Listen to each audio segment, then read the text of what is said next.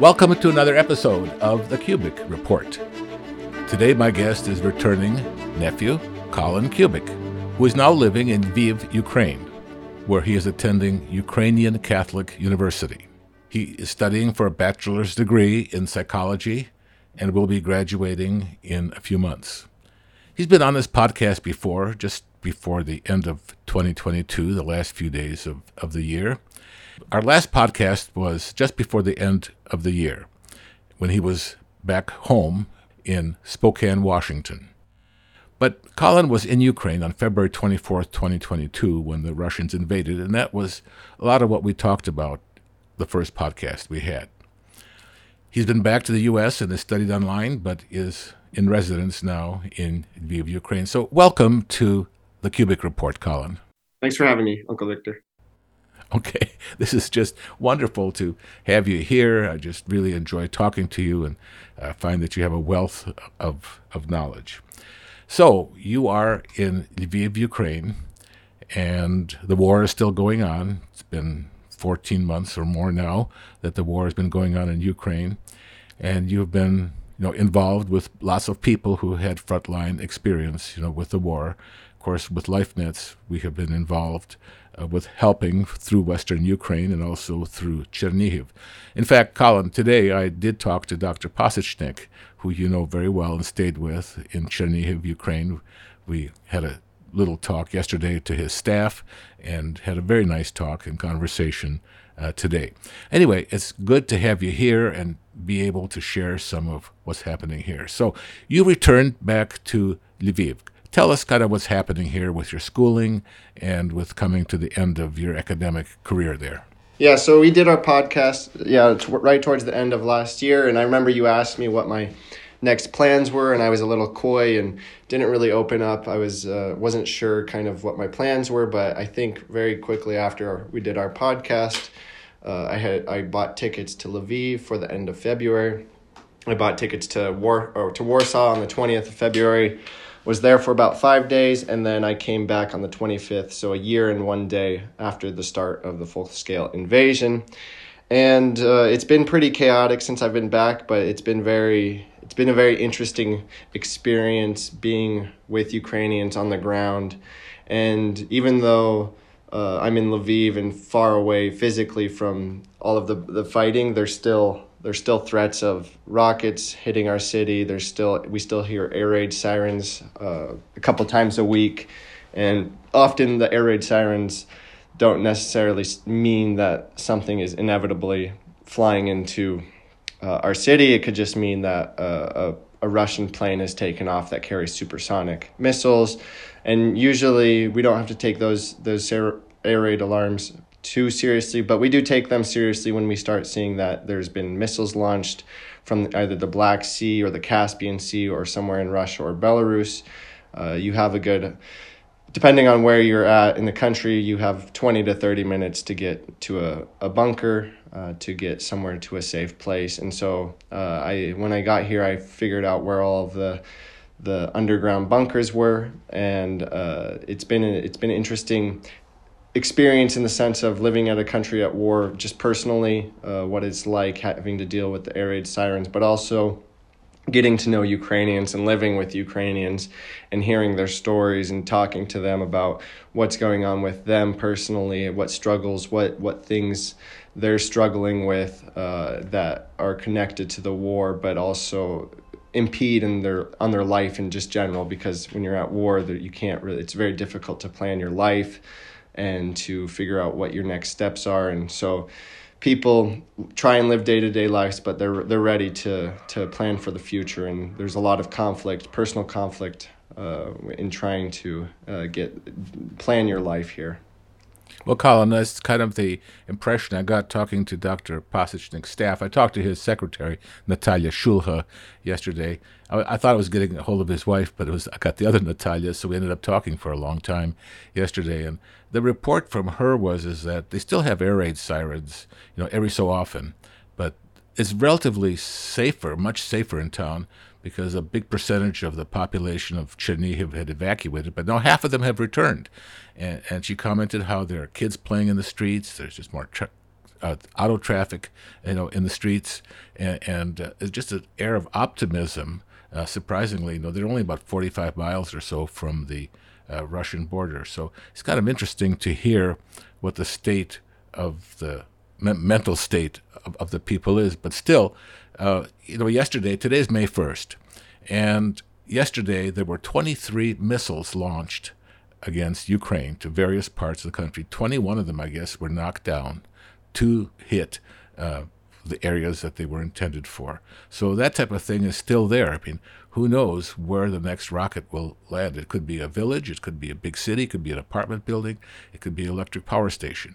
But one thing she commented on was that electricity, water, gas, all utilities are back working. And when I talked to Dr. Pasechnik today on the phone, we used video. We had an extremely good connection, like I think we're having now. Yeah, and you mentioned people moving back to Chernihiv after being evacuated.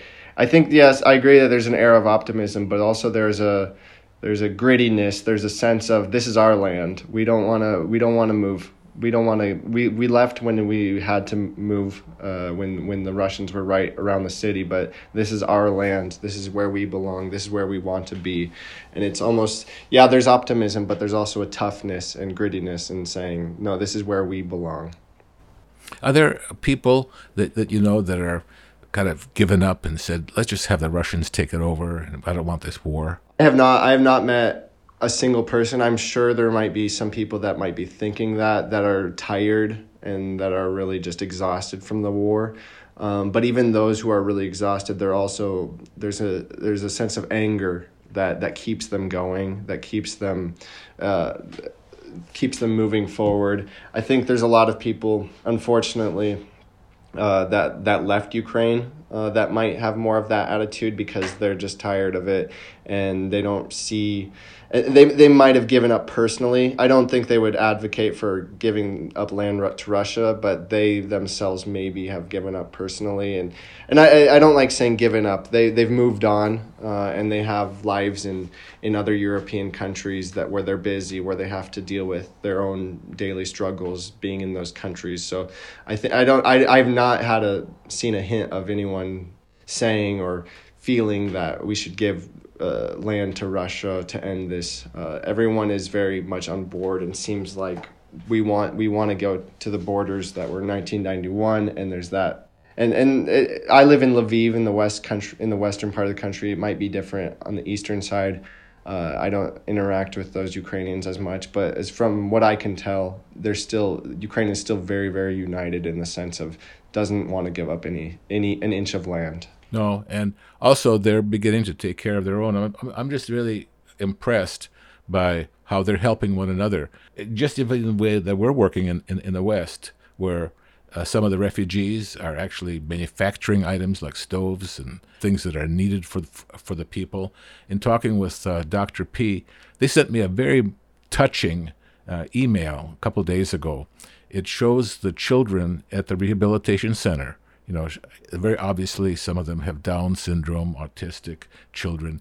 And they had the children at this center, where they have 100 of them right now, were making cards for people in the closer in villages.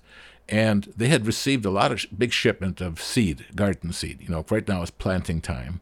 Started back in early April for tomatoes, peppers, beets, and so forth. And so they had all these seeds, and they had the children make individual packets up for families. Pictures are so touching because here we've been helping these kids. We're always thinking about helping. And here's these kids writing a note to people who are closer in villages where they said there's still a lot more shooting. They hear gunfire all the time. So they're sending these things on to the closer in villages. And talking to Dr. P today, says they give it to the military, and then the military distributes it in these villages. So here they are doing good things for the people on the border, and life kind of continues, where this war is kind of a nuisance and irritation, even though it's something which is a life and death matter. But they're learning to cope with it, and I'm just really impressed with it. It's so much on my mind every day, where I pray for the kingdom of God to come to end this whole thing. Oh, I thinking about coping and just interesting because here you see so many volunteering opportunities and working with internally displaced peoples, and there's always volunteering opportunities, and there's always people volunteering for other Ukrainians, wanting to help one another, wanting to support the military, wanting to support the soldiers on the front. One of the things I constantly see is donation opportunities for donating just small amounts of money to buy a drone, to buy a pickup truck, and get more equipment to specific groups of people that are on the front.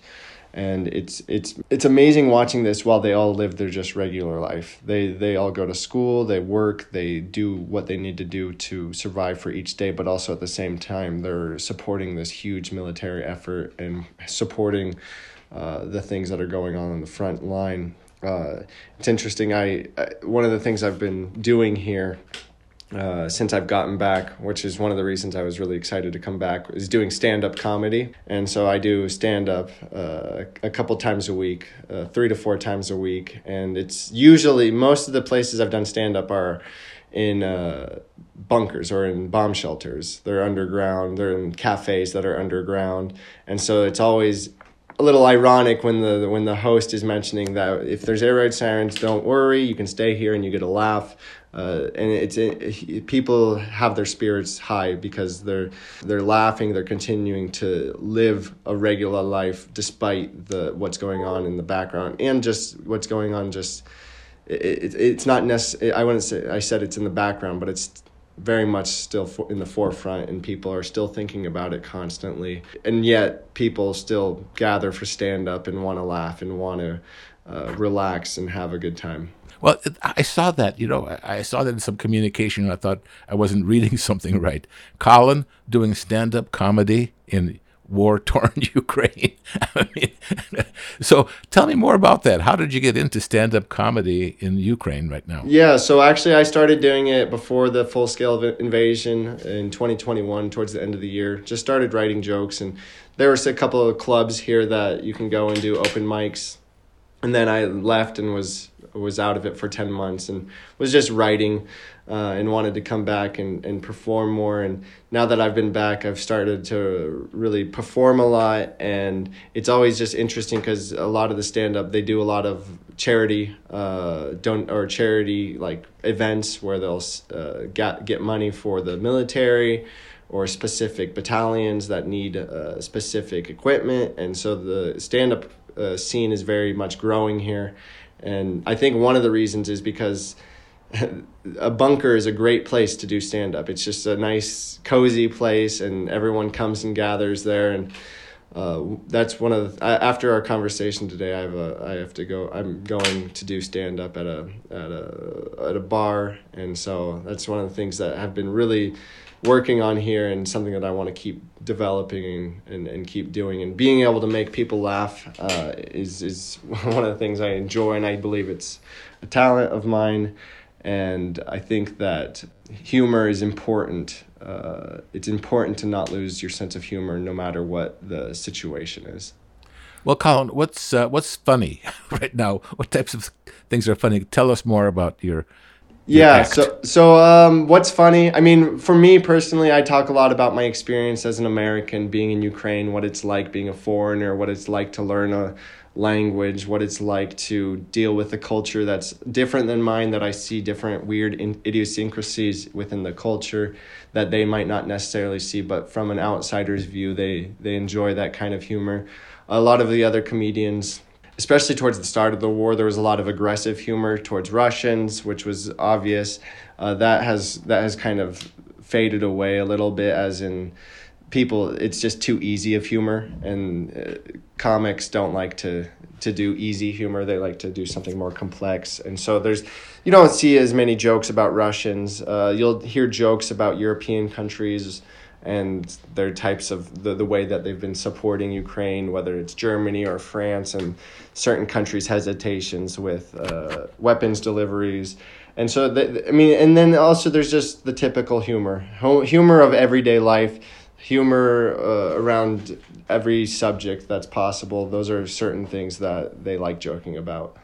Well, can you share some of the things that are funny about Americans and Europeans? One thing, like Americans, like for example, like Americans, for like a stereotypical American loves fast food. So I joke a lot about fast food and how when I go to my relatives in the village, I get really sad because there's no McDonald's.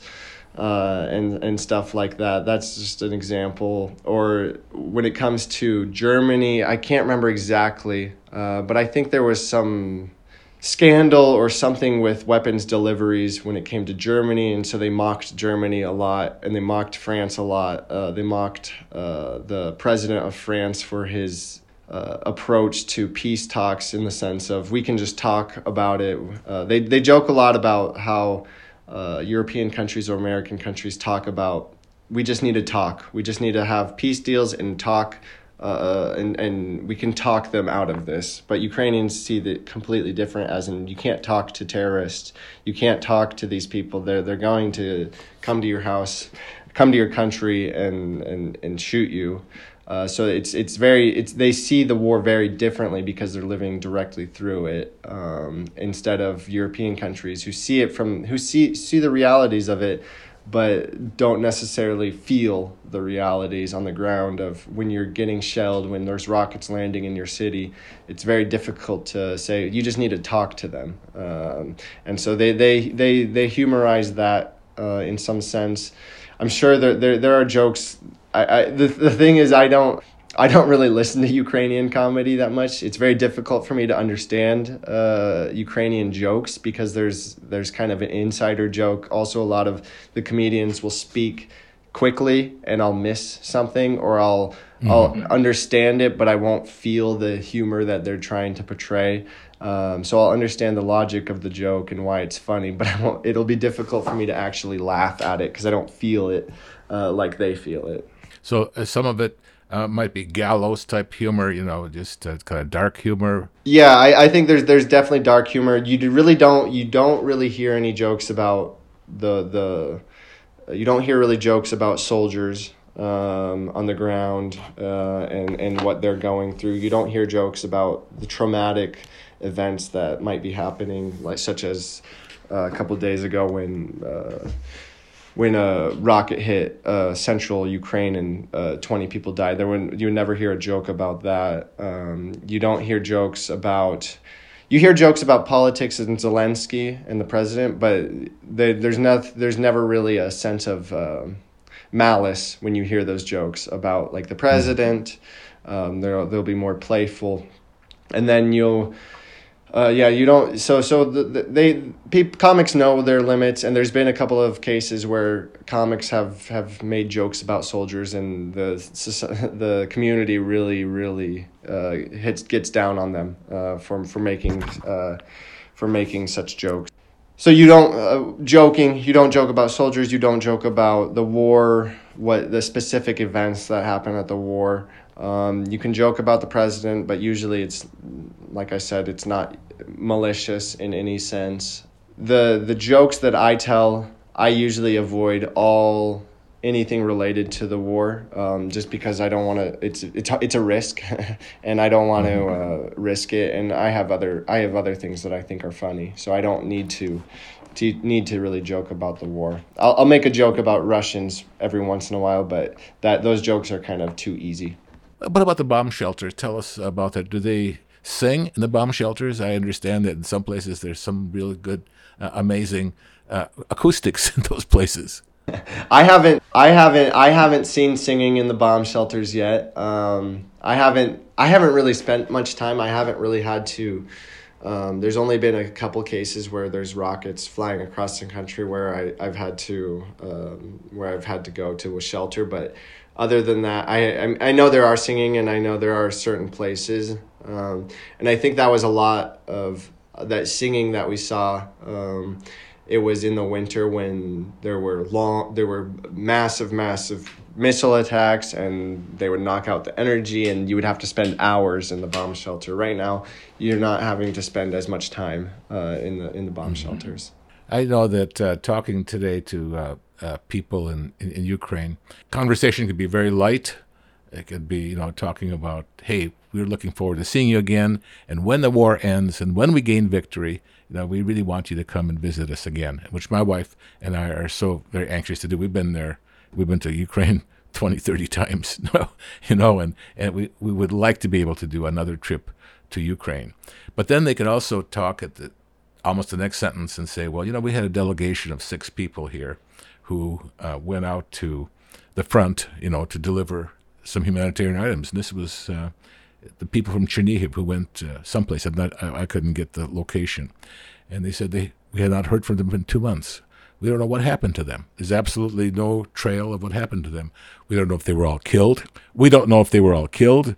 We don't know if they were taken prisoner, but we just haven't heard anything from them. They kind of just matter-of-factly talk about. I'm sure it's more than matter-of-factly, but this is a kind of life that they have. And it's just like going back to World War II, which I didn't experience. That was before my time. But talking about the things that are happening of that nature, of that caliber. Yeah, it's interesting the way they talk about it, because I live right now with 20 people in one apartment, and they're all young, 20 to 23 years old, and a lot of them are very anxious about. They also speak very matter-of-factly about what the situation is, and I have friends whose boyfriends are on the front line and they're waiting. It's very difficult to wait because they want their lives to start, and everyone wants their lives to start, and they kind of have to wait, and they have to be they have to look at it very soberly of what's going on, because it's very difficult to make big decisions, where you're going to make your next profession, what city you're planning to move to, if you're planning to do so, if you're going to continue education, what are you going to do for your next education. It's the next steps are very difficult, and so they speak very soberly about kind of the situation on the war, and they talk. There are times where I hear before the war, it was like this, but now it's different, and so it's interesting to hear their stories and what they're talking about. Are these mostly Ukrainian students? They're all Ukrainian students. I don't know of any other international students. So you don't have international students there at Catholic University? I know there has been, and there's international teachers, and there's people. And I think there might be some other international students in the city, just going to other universities. Actually, I know there are, but I don't know who they are, and I haven't talked to them. You had mentioned McDonald's there before, joking about it. I've been to the McDonald's in Lviv. Is that open or is that closed? It's open. Thank goodness. I think that we were talking last time. They had closed it, and it was closed for a long time, but I don't know if they have just one McDonald's but I know that I have been there. I think they might have 5. They have quite a few. Oh, really? It's amazing. It's been several years since I have been there on our way from Western Ukraine, driving to Dr. Pasechnik's. It was a nice 400-mile, 500-mile drive. Colin, after your parents are coming now, what is graduation day, about July 1st or so? Yeah, so they come to Warsaw the 29th or 30th of June, and I'll take a bus to Warsaw to meet them, and then I'll take them back through the border, and we'll be in Lviv for, I think, 4 nights here in Lviv, and then we'll spend some time in Warsaw. And so I have graduation July 1st. July 1st. Okay, well, congratulations. I'm just very, very proud of you. And what do you plan to do after graduation?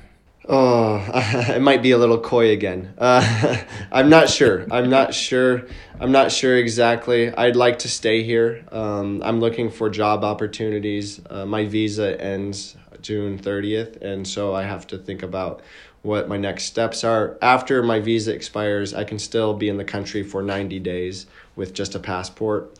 And so I'm planning I'll plan to be here through the summer, and then we'll see what job opportunities come. I still want to keep developing my stand-up and keep doing that, because I'm starting to, I guess, I guess people are starting to notice me a little bit in my stand-up, and there's opportunities there too.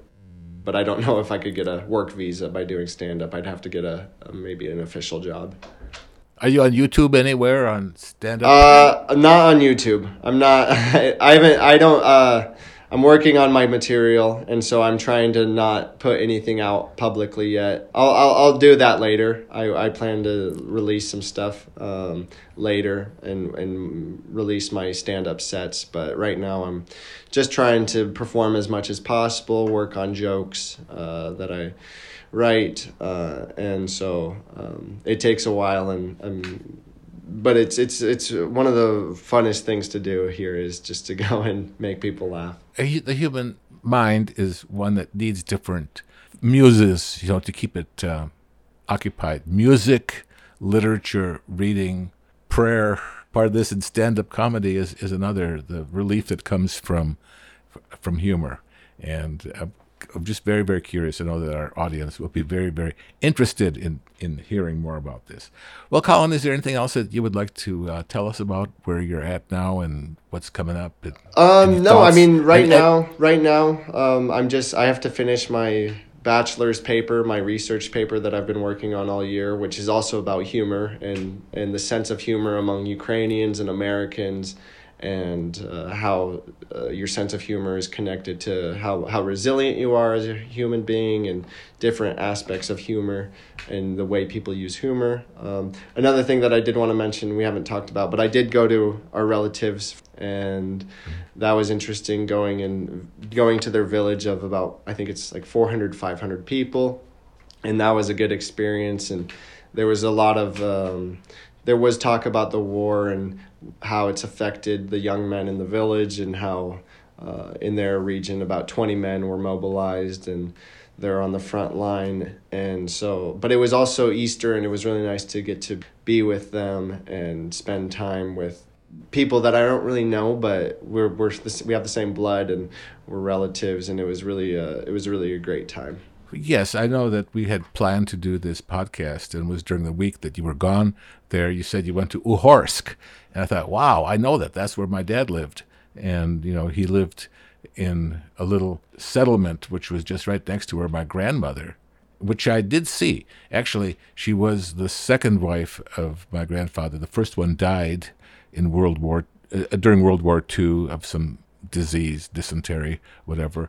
And then he remarried, and I was so happy to be able to say that I had been with my grandmother, and I had some photos of it. And then we climbed this little hill behind the house that they had, and they showed the open plain and showed where my dad used to stay with another family a lot, because my dad's family was very large. He had many siblings, and so some of them lived with other people, other friends. So he spent a lot of time at this location. So maybe say a few more things about your impressions of Uhorsk and the area around. Who else did you see? Yeah, so I went there, and to get there, it takes quite a while. I did take a train and then a bus and then another bus, and the last bus was in kind of like a hilly, mountainous area. And the roads were full of potholes, and it was very beat down village. And unfortunately, the time I was there, it rained quite a bit, so there was a lot of mud, and so I couldn't do it. I didn't do so much exploring because of the weather. But our relatives, so I visited your dad's sister, so your aunt, Valia, and she's Hannah and David's youngest child. I think she's about 30 years younger than Ihor was. And so I visited her and her family. Her husband was there and her daughter. And then, unfortunately, a lot of the relatives live in Poland, and so I didn't get to see them. And other relatives were in Kiev. So I was just with the three of them, and we relaxed. I ate a ton of food. Slept a lot, really just kind of regained my energy, and it was really peaceful just being in the village and in nature and far away from all of the noise, and it was a good time. We had our Easter brunch, and that's just a giant table with a ton of food, and then you're constantly eating. And the way they get around the village is they have a horse and buggy, and so we rode on the horse and buggy to get to their friend's house for Easter brunch, and that was a very cool experience. Yeah, we saw the little video clip from of the horses running. We saw the horses' back ends as you were riding along. Did you stay in Dubno then? I did not. I did not. I haven't visited our relatives in Dubno for a couple of years. Okay. Well, I thought that Uhorsk was not just outside of Dubno. Yeah, I think it is. I think I just went a different route to Uhorsk. I went from the south, from Ternopil region, and I'd have to go from the north, from Dubno region, if I wanted to go through Dubno. Well, I know that just reading about you going to those places just brought back a lot of memories, because we've gone back, several times to visit the relatives, and of course some have died. Aunt Viera, who we felt very close to, and then my cousin Vasil, he died, and of course Grandma has died here since. So they've passed. But it was interesting in Uhorsk. Did you go to the family cemetery there? I did. I went and saw. I did see where my great grandpa David was buried, and then where his first wife was buried, and then some other distant relatives. And there were some of my dad's brothers who died in the war. I think, I'm not even sure how many of his brothers died. One stepped on a mine. One died of some disease, some dysentery or things that were, going through some, terrible things that were taking place during the war. And it's just so sad, Ukraine, 1991, it gained its independence. And I know that the last time that they had written a congratulations to us, they oftentimes send us congratulations for July 4th.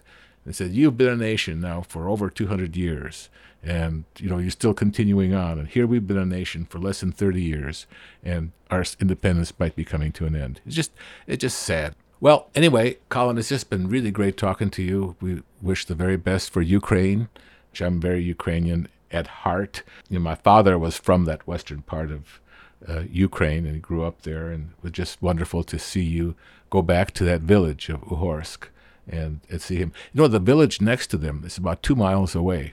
Did you get to that village there? That's where he was. Okay. I believe that's where my dad was actually born. They then moved to Uhorsk. And when the Germans came in when they invaded in World War II, there was some reason why they gathered up 80 people, put them in a barn, and burned it down. It was a great massacre. And they have a shrine built to that. But thankfully, my dad, by that time, his family had moved over to Uhorsk and stayed there. Is there any words of advice or anything that you would like to leave with people, since you're right there, alive in Lviv?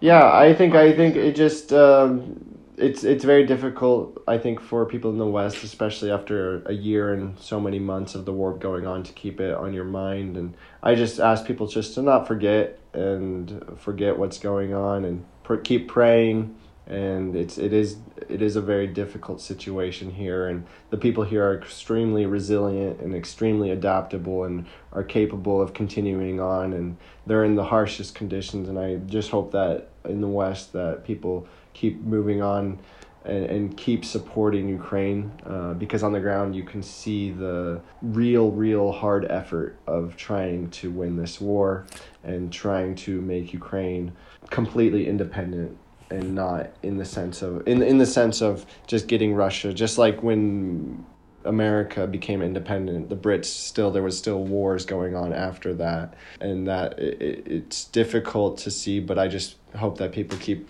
supporting, keep praying for Ukraine, and keep it on their minds, even though it is difficult to think about what's going on the other side of the world. But I still think it's important.